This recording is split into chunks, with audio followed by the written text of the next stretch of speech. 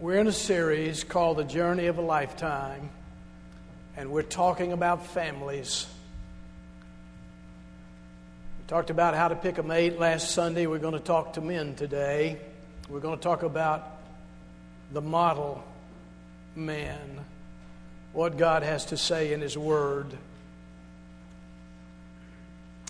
A man by the name of Weldon Hardenbrook wrote a book called Missing from Action, The Vanishing Manhood in America. And in one part of his book, he talks about 4 models of missing manhood. And he describes 4 kinds of people who are being promoted as men who really aren't the models that God intends for a man to be. I want you to listen to this.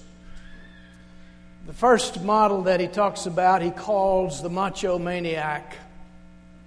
This is Dirty Harry, Rambo, Clint Eastwood, Die Hard, and all the rest of them rolled together.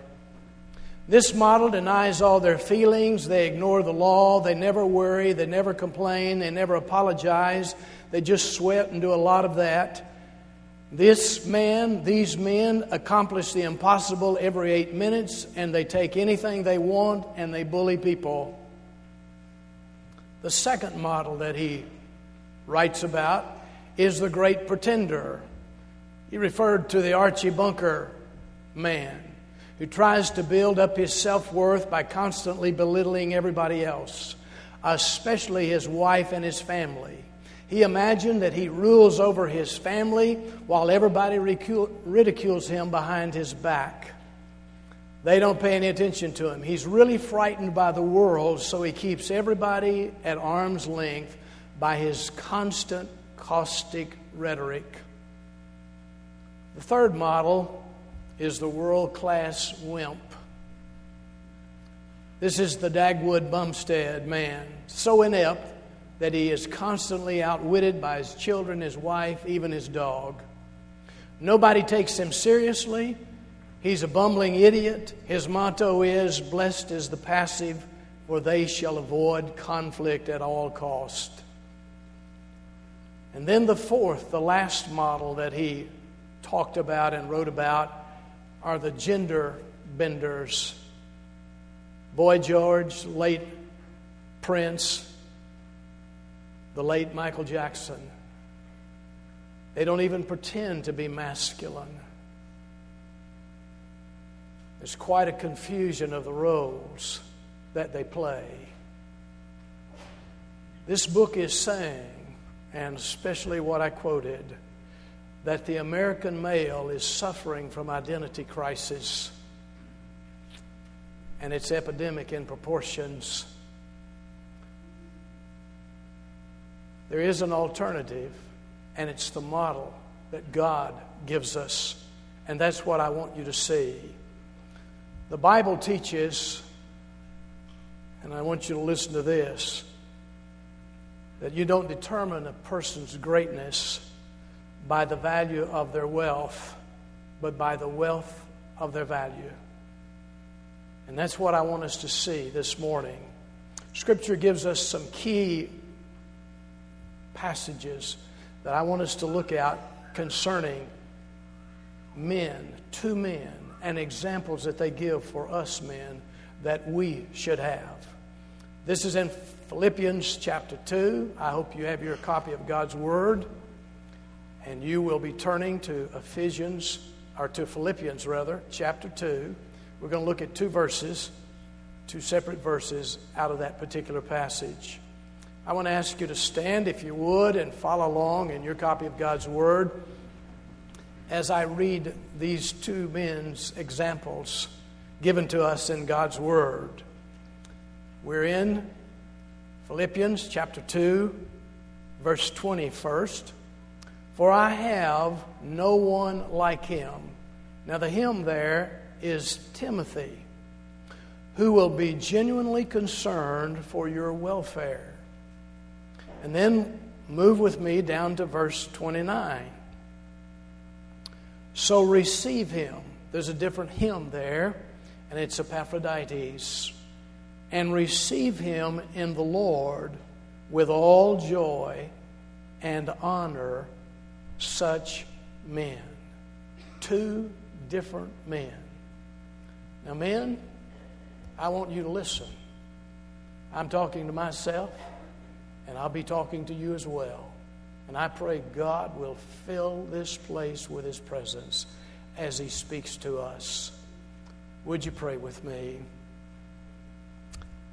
Father, I pray for the men and the women of Grapevine Baptist Church. I pray, Father, for this church family, that we would guard our hearts from speculatively and relationally destructive sins in our lives. May we take every thought into captivity, and the obedience of Christ be the plan and the standard for our lives. Father, I pray that you would help us as husbands to love our wives just as you loved the church, and to love them sacrificially as you have loved the church sacrificially, and to love our wives as we would love our own bodies, as Christ loved the church. May we sacrificially love. And Father, I pray that in all of this, that we as men of Grapevine Baptist Church become men of God. And I pray today that you break through to our hard hearts and move us into your presence. I pray in Christ's name. Amen. Thank you. You may be seated. We're going to look at some values found in model men, in key men in God's Word. Values in great men. And we find these that we're going to be talking about in Philippians 2, verses 19 through 30, around those two men that we have already read about. First of all, I want you to see in God's Word, God's looking for men of compassion. Men who put relationships before results. Men who put relationships before results. Or we could say people before prophets, if we wanted to use those words. Paul gives us the example of Timothy in this passage. Listen to it again, verses 20 and 21 in Philippians 2. For I have no one like him who will be genuinely concerned for your welfare. Now notice this last part. For they all seek their own interest, not those of Jesus Christ. Timothy is a man who puts relationships before results. It's what Paul is telling us as the Holy Spirit would lead him. Now I'm going to be honest with you men, and as I get honest, I want you to get honest. I'm going to get honest with you that putting relationships before results has always been a difficult thing for me. I am results-oriented. And I suspect that most men looking at me right now and that I'm talking to, if they're going to be honest, would have to say the same thing.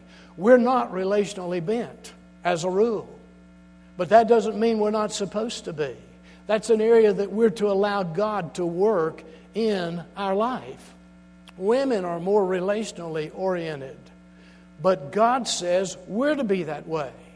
Timothy was that way. 1 Corinthians 13 verse 2 says, and if I have prophetic powers and understand all mysteries and all knowledge, and if I have all faith so as to remove mountains, but have not love, I am nothing. I'm nothing. Nothing at all.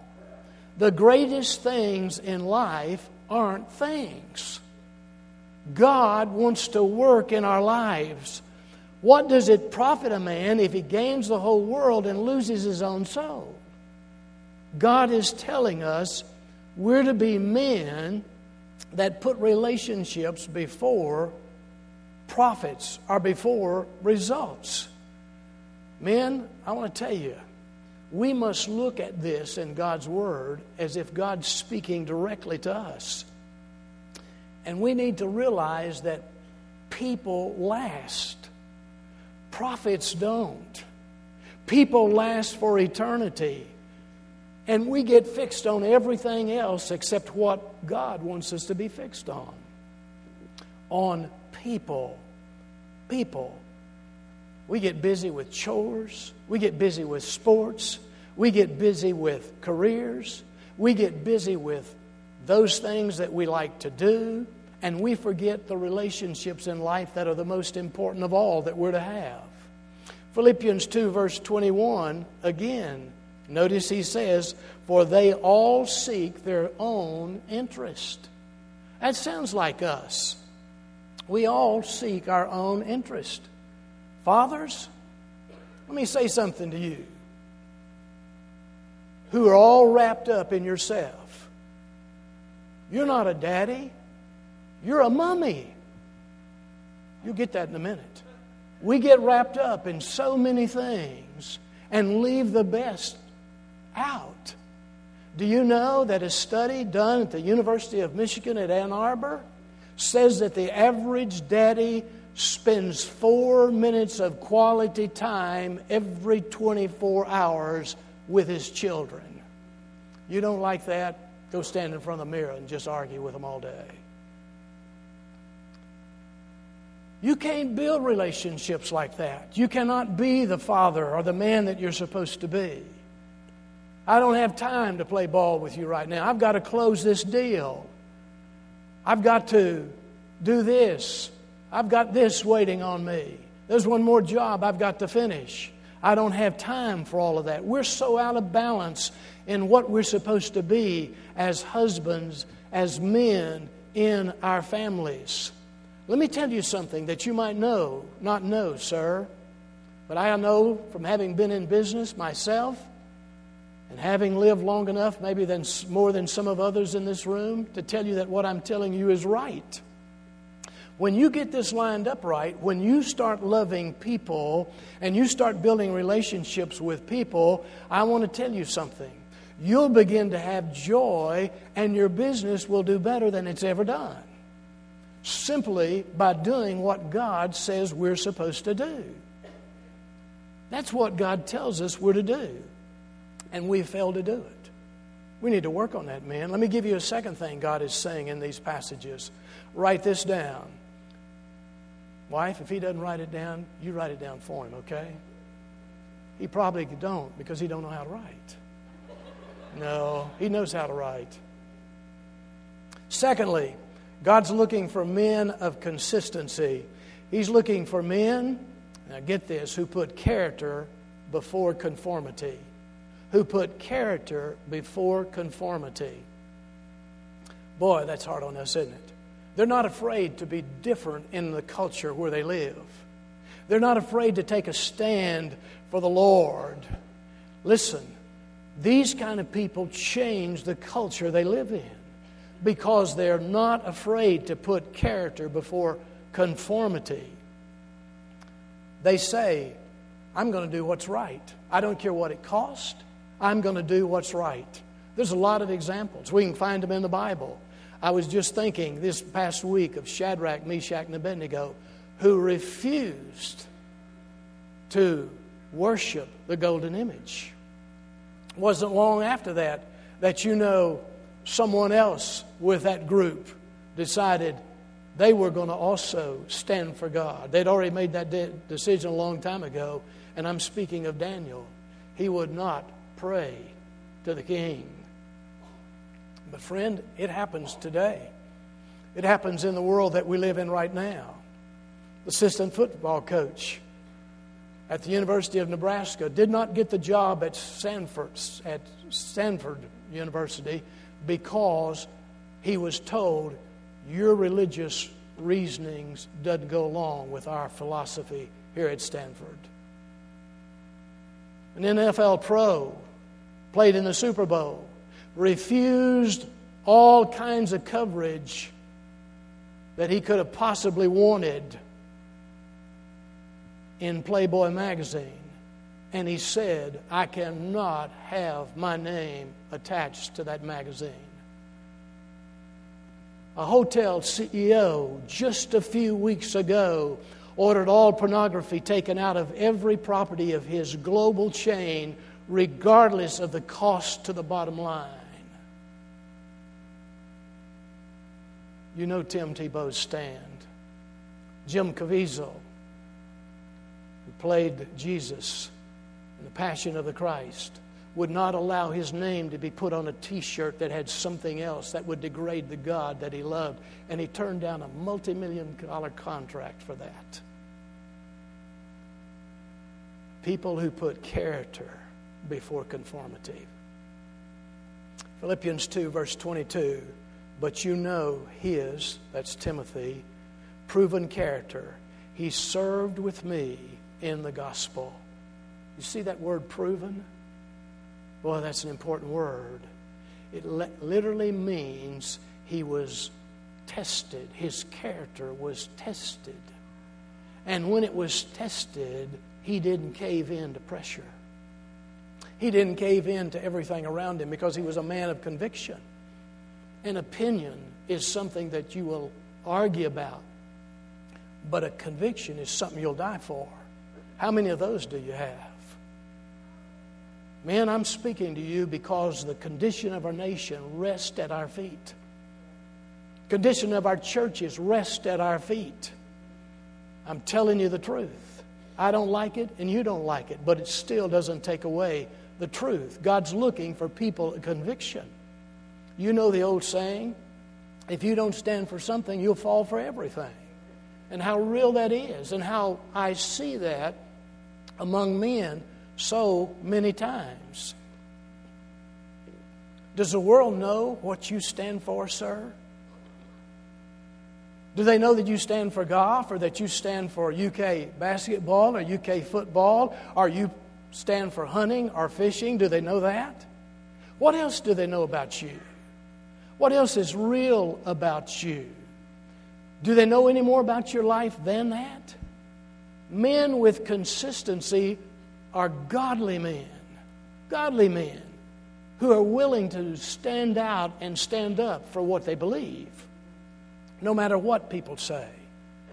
And they're the men who make an impact in the world where they live. If you study history, you'll find out that the people who have had the greatest impact on this nation, on this world, were not the most intelligent. They were not the most wealthy. They were not the most educated. They were not the most with one thing or another that you might think about. But they were the people who had the deepest convictions, whether it be for wrong or whether it be for right. They were the ones with the strongest convictions. They weren't going to let anybody talk them out of it. They lived it out because it was in the deepest fiber of their being. Let me tell you about men in Western Kentucky. I know about them. I is one. Let me tell you something about them. We tend to be a little committed to a bunch of things and not 100% committed to anything. You hear what I say? We get committed a little bit to all kinds of things till we pulled our hair out, it seems like. But we're not committed 100% to the things that really count. That's what God's looking for.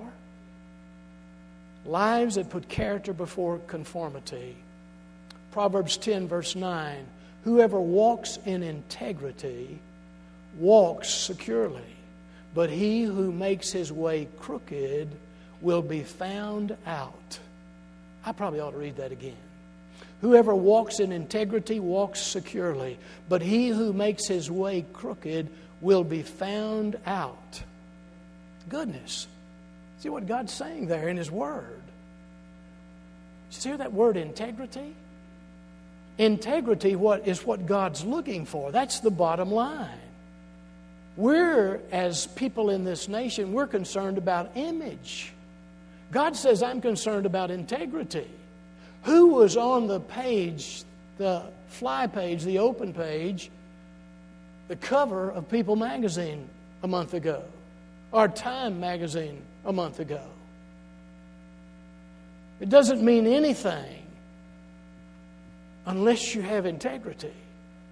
Image comes and image goes, but it doesn't last. Men, we must be constantly checking who we really are. In my private life, am I constantly what I'm trying to portray in my public life? And if I'm not, I need to get it worked on. I need to change it. Let me tell you something, daddies, and maybe you can see it. Inconsistent fathers produce insecure children. Do you know that? If you're inconsistent, your children are taking the hit for that. You need to know that. God says we're to be consistent. Secret sin weakens your family. They're not as strong as they could be. Let me tell you something else about secret sin in your life and my life. It weakens my church and your church. We're not to live that way. Not at all. Number 3, God's looking for men of cooperation. Men who put cooperation before competition. Men, listen. I know the competition in every one of you. I've been that same way. And I still have to smother it. I'd rather win than lose any day. And I'll compete against anybody that I possibly can to be that way. But the Apostle Paul, who wrote what we're writing as the Holy Spirit led him to write this, was a spiritual superpower.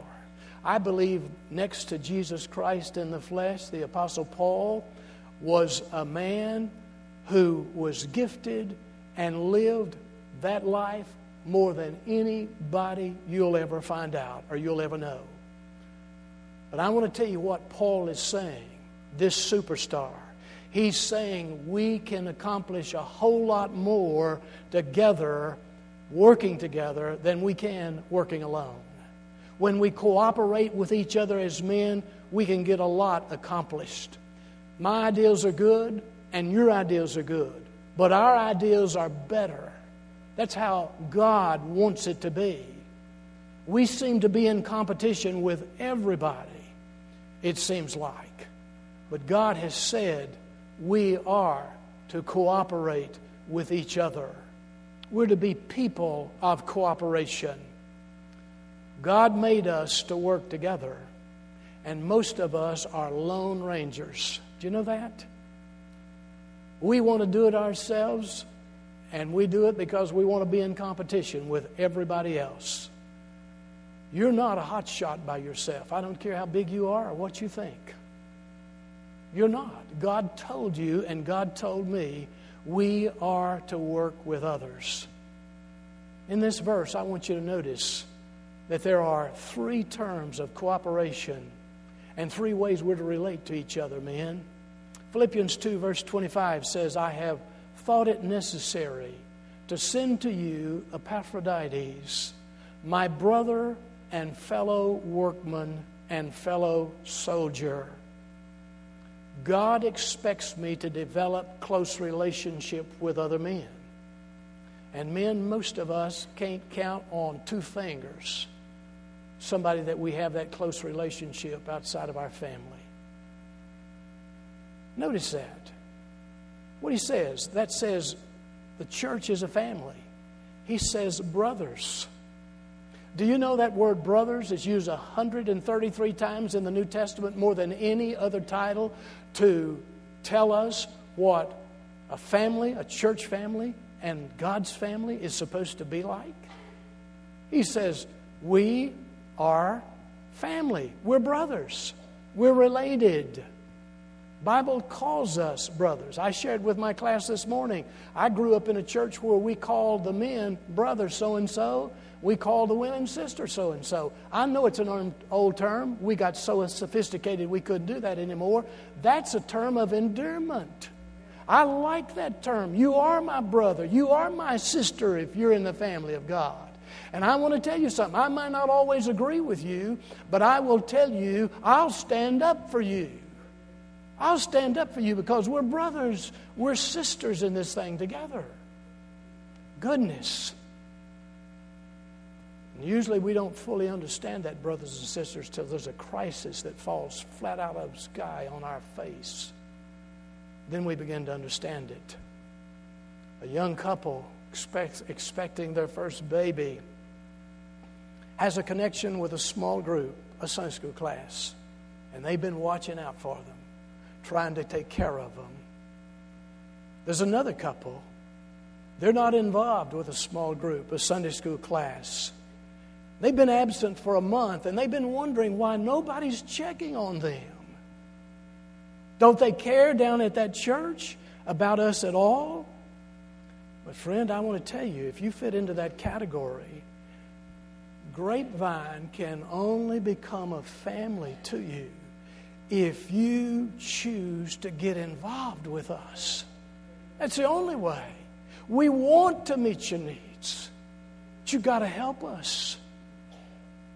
He also says the church is a fellowship in that passage that I read. My fellow workers. We are a priesthood of believers. We're given the same task. We're given the same mission. We're to work together. We're to serve together. We have the same enemy that we're fighting. We are to work together.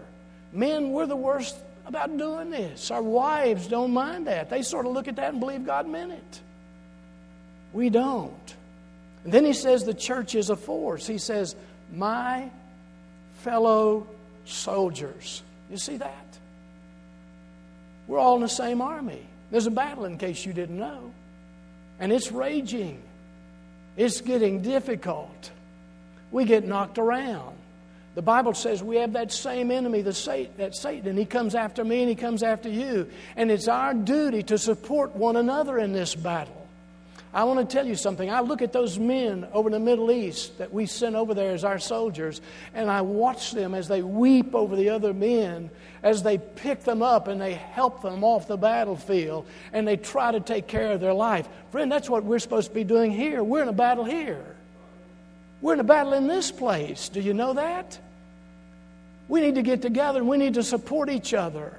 We need to encourage each other. We need to cover each other's back. That's what God calls us to do.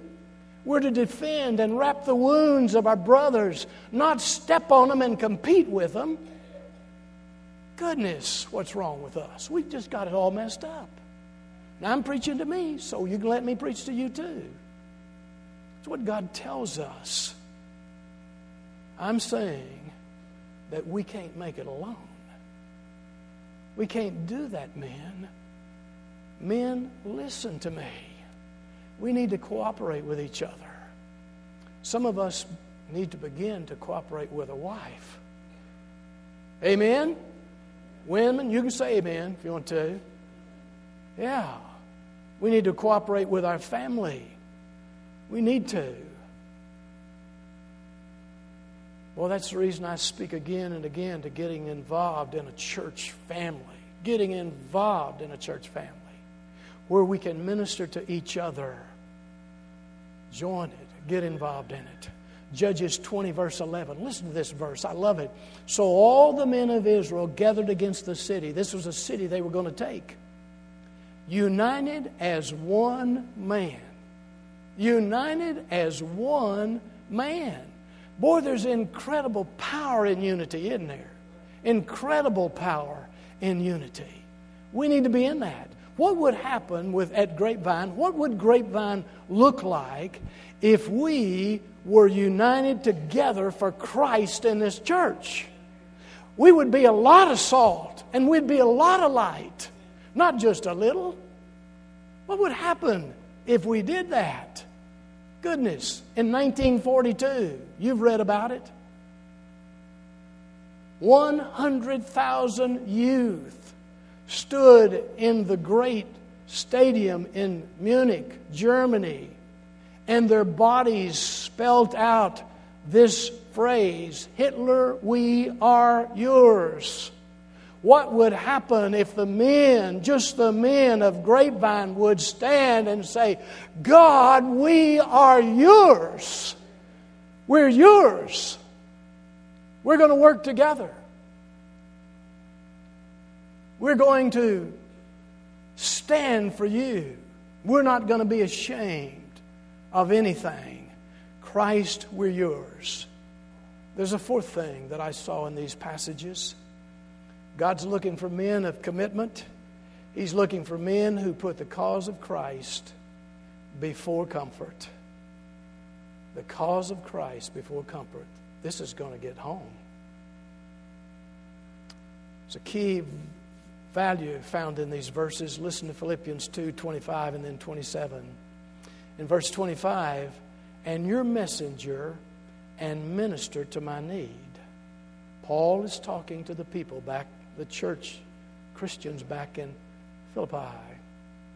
And then in verse 27, indeed he was ill, near to death, but God had mercy on him. Now Paul's in prison in Rome, and there are Christians, believers, back in Philippi who take up an offering to send to Paul in prison. And when they get that offering taken up, this man, Epaphroditus, volunteers to take the offering to Rome to make sure that the Apostle Paul has it. He says, I'll take it to him. And so he makes the trip. The trip is about 800 miles, folks. Some of it's by water. Most of it was by foot. Would you do an errand if I asked you to take something from Dallas to Denver and you knew you was going to have to walk most of it? But that wasn't the half of it. That's just a part of it.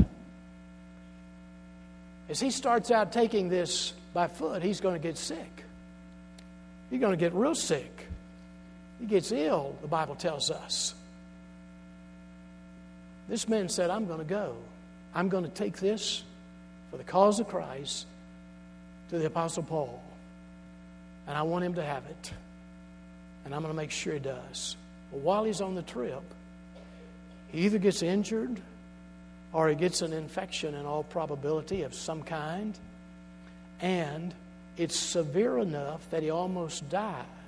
In fact, the word ill in that passage that I just read is the same word that is used for people who got ill and died.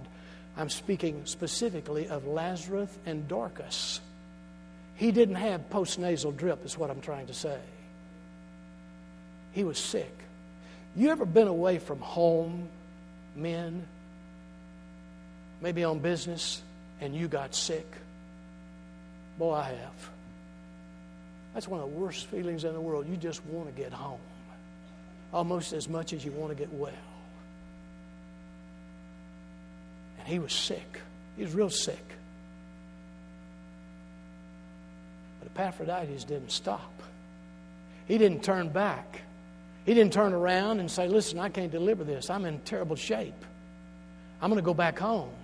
He was persistent in spite of his pain. He was committed to finishing the task that God had given him. God's not impressed near as much by great starters as he is by great finishers. Did you know that?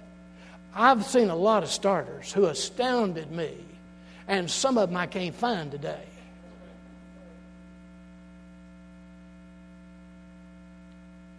And most of them were men. I don't see a lot of heads nodding now. But I'm telling you, in my case, most were men. Most were men.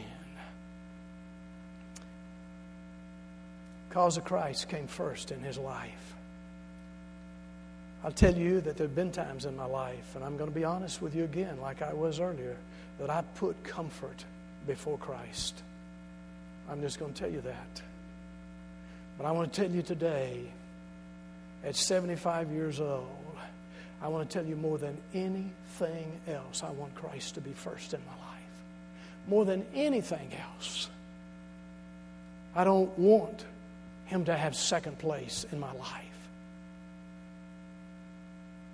We say, as men, I want to live for the Lord, but I want to do it when it's convenient. I want to do it between the hours of 5:15 and 6 o'clock. I'll be in church if I can't find a game that I want to watch or the game that I want to go to and see, or if they'll get out quicker than they've been getting out. I'll do it as long as I can get out and do it the way I want to do it. Ministry cost and ministry exhaust, friends. I'll tell you from personal experience that it does. God's looking for men who will pay the price. James 2, verse 17 says, "So also faith by itself, if it does not have works, is dead." You know what he's saying there? I've heard a lot of definitions. I like what I'm going to tell you better. Let me tell you what he's saying. He's saying, I only believe the parts in the Bible that I do.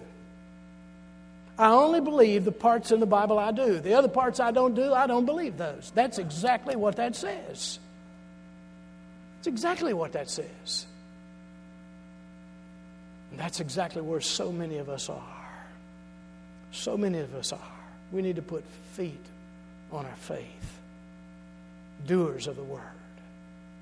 In my experience, 35 years plus of marital problems, high on the list of complaints is a passive husband. I'm telling you the truth. A passive husband. I've had wives to tell me my husband is really a go-getter. He is a competitor. He is a competitor in sports and in business, highly motivated. He goes after it with a vengeance. But then they finished with something like this. But when it comes to parenting and spiritual matters, he abdicates his leadership. He is passive. He even resents his wife growing in faith. God's looking for men who will put the cause of Christ before comfort. Men, do we have any takers? Let me give you the last one. God's looking for men of courage, men who put service before security. Service before security. People who take risk for God's kingdom. Men, I hope you're getting uncomfortable. I'm doing my best to make us that way. They serve God and others with reckless abandon. Philippians 2, 29 and 30. So receive him, Epaphroditus, in the Lord with all joy and honor. Such men, honor these kind of men. For he nearly died for the work of Christ, risking his life to complete what was lacking in your service to me. You see that word risking? We're to honor men who risk all for Jesus Christ. That's what he's saying. We're to honor men like that. Men who put service before security. There's hundreds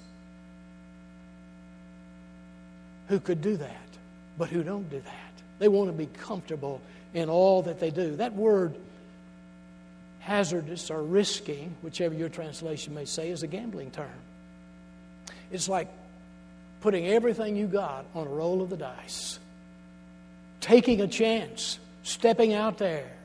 When I read this about this man, I have to ask myself, Kent, what are you willing to risk? What have you risked? What are you willing to step out and say, I'll give this. I don't care what the cost is. I will do that. What is there that you're willing to risk? Is there anything that you're willing to risk? Is there anything that I'm really willing to risk? Anything at all? Are you ready to risk your time? Your reputation? Your tithe? What are you ready to risk? To hazard, as some translations say, for the gospel? What is it? When He tells you to do something, are you willing to do it? Would you risk everything for it? Goodness. You know what I believe? I believe it from being in a lot of places that I'm in. I believe a lot of churches are filled with a wimp religion. A wimp religion. You can take that any way you want to. It's Christianity with no teeth in it. No challenge, no commitment, no sacrifice, no heroes, no dedication. Just sitting around sipping green tea, not going out for the cause of Christ, hazarding everything. That's what I find in most churches that I go to. Romans 12, 1 and 2. I appeal to you, therefore, brethren, by the mercies of God, to present your bodies as a living sacrifice, holy and acceptable to God, which is your spiritual worship. Do not be conformed to this world, but be transformed by the renewal of your mind. Now listen to this. That by testing,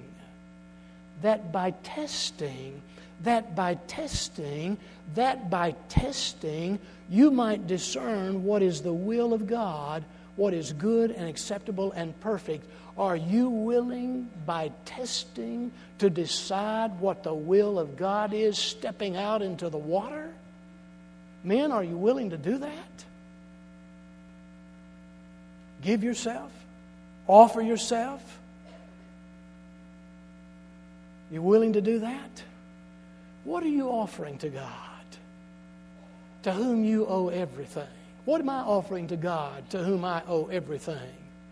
Have you offered Him all of it? Are you holding back the best, giving Him the leftovers? Are you willing to put service before security, your own security? Well, I'm closing. What's it costing to be a Christian? I'll give you some life application. Mark 8, verse 35. For whoever would save his life will lose it. But whoever loses his life for my sake and the gospel will save it. I meet a lot of bored, frustrated, unfulfilled men. I talk to them a lot. I meet them all the time. Why are there so many unfulfilled men? Because they have nothing significant to live for. Nothing at all. Nothing significant to live for. They've lost the sense of spiritual adventure. They'll adventure something else, but not spiritual adventure. Life is more than a career. It's more than retiring. It's more than dying. God has true life for you and for me when we give up our life for Him and for His sake. November 2018, right today, God's looking for some men that'll do that. He's looking for you, sir. Men of compassion, of consistency, of cooperation, of commitment, and men of courage. These are rare in Paul's day. These are rare in our day. And I'll tell you why. Few men will step up and take the challenge to be a man for Christ. Few. Few will do that. Church, I just want to tell you, I am so excited that you've got a pastor coming. I'm so excited for what I see in you as God's people. I'm excited about the privilege to be a part of what I think God's doing and what God's going to do in this place. But I do want to tell you, it's time for you men to stand up for God and take a stand.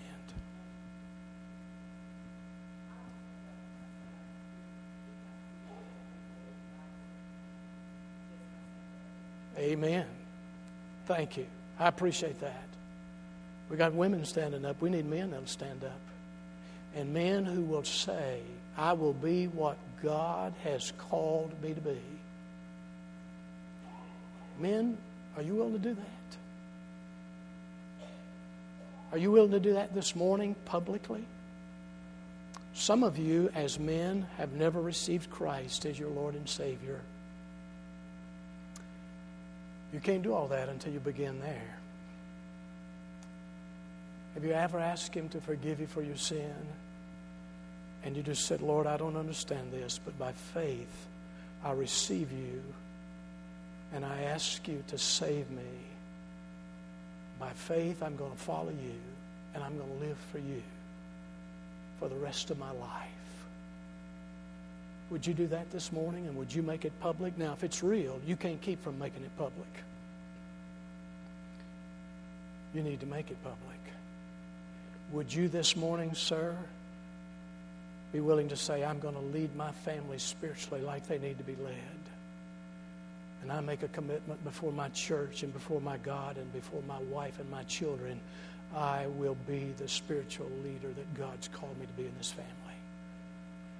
I want to tell you, nothing would please a new pastor coming to this place any more than a group of men saying, we're standing for God. I can tell you, I'm a pastor, I know. We're standing for God. Let me ask you to stand. We're going to have our invitation. And I want to invite you this morning to be serious about what God said to you this morning. Don't you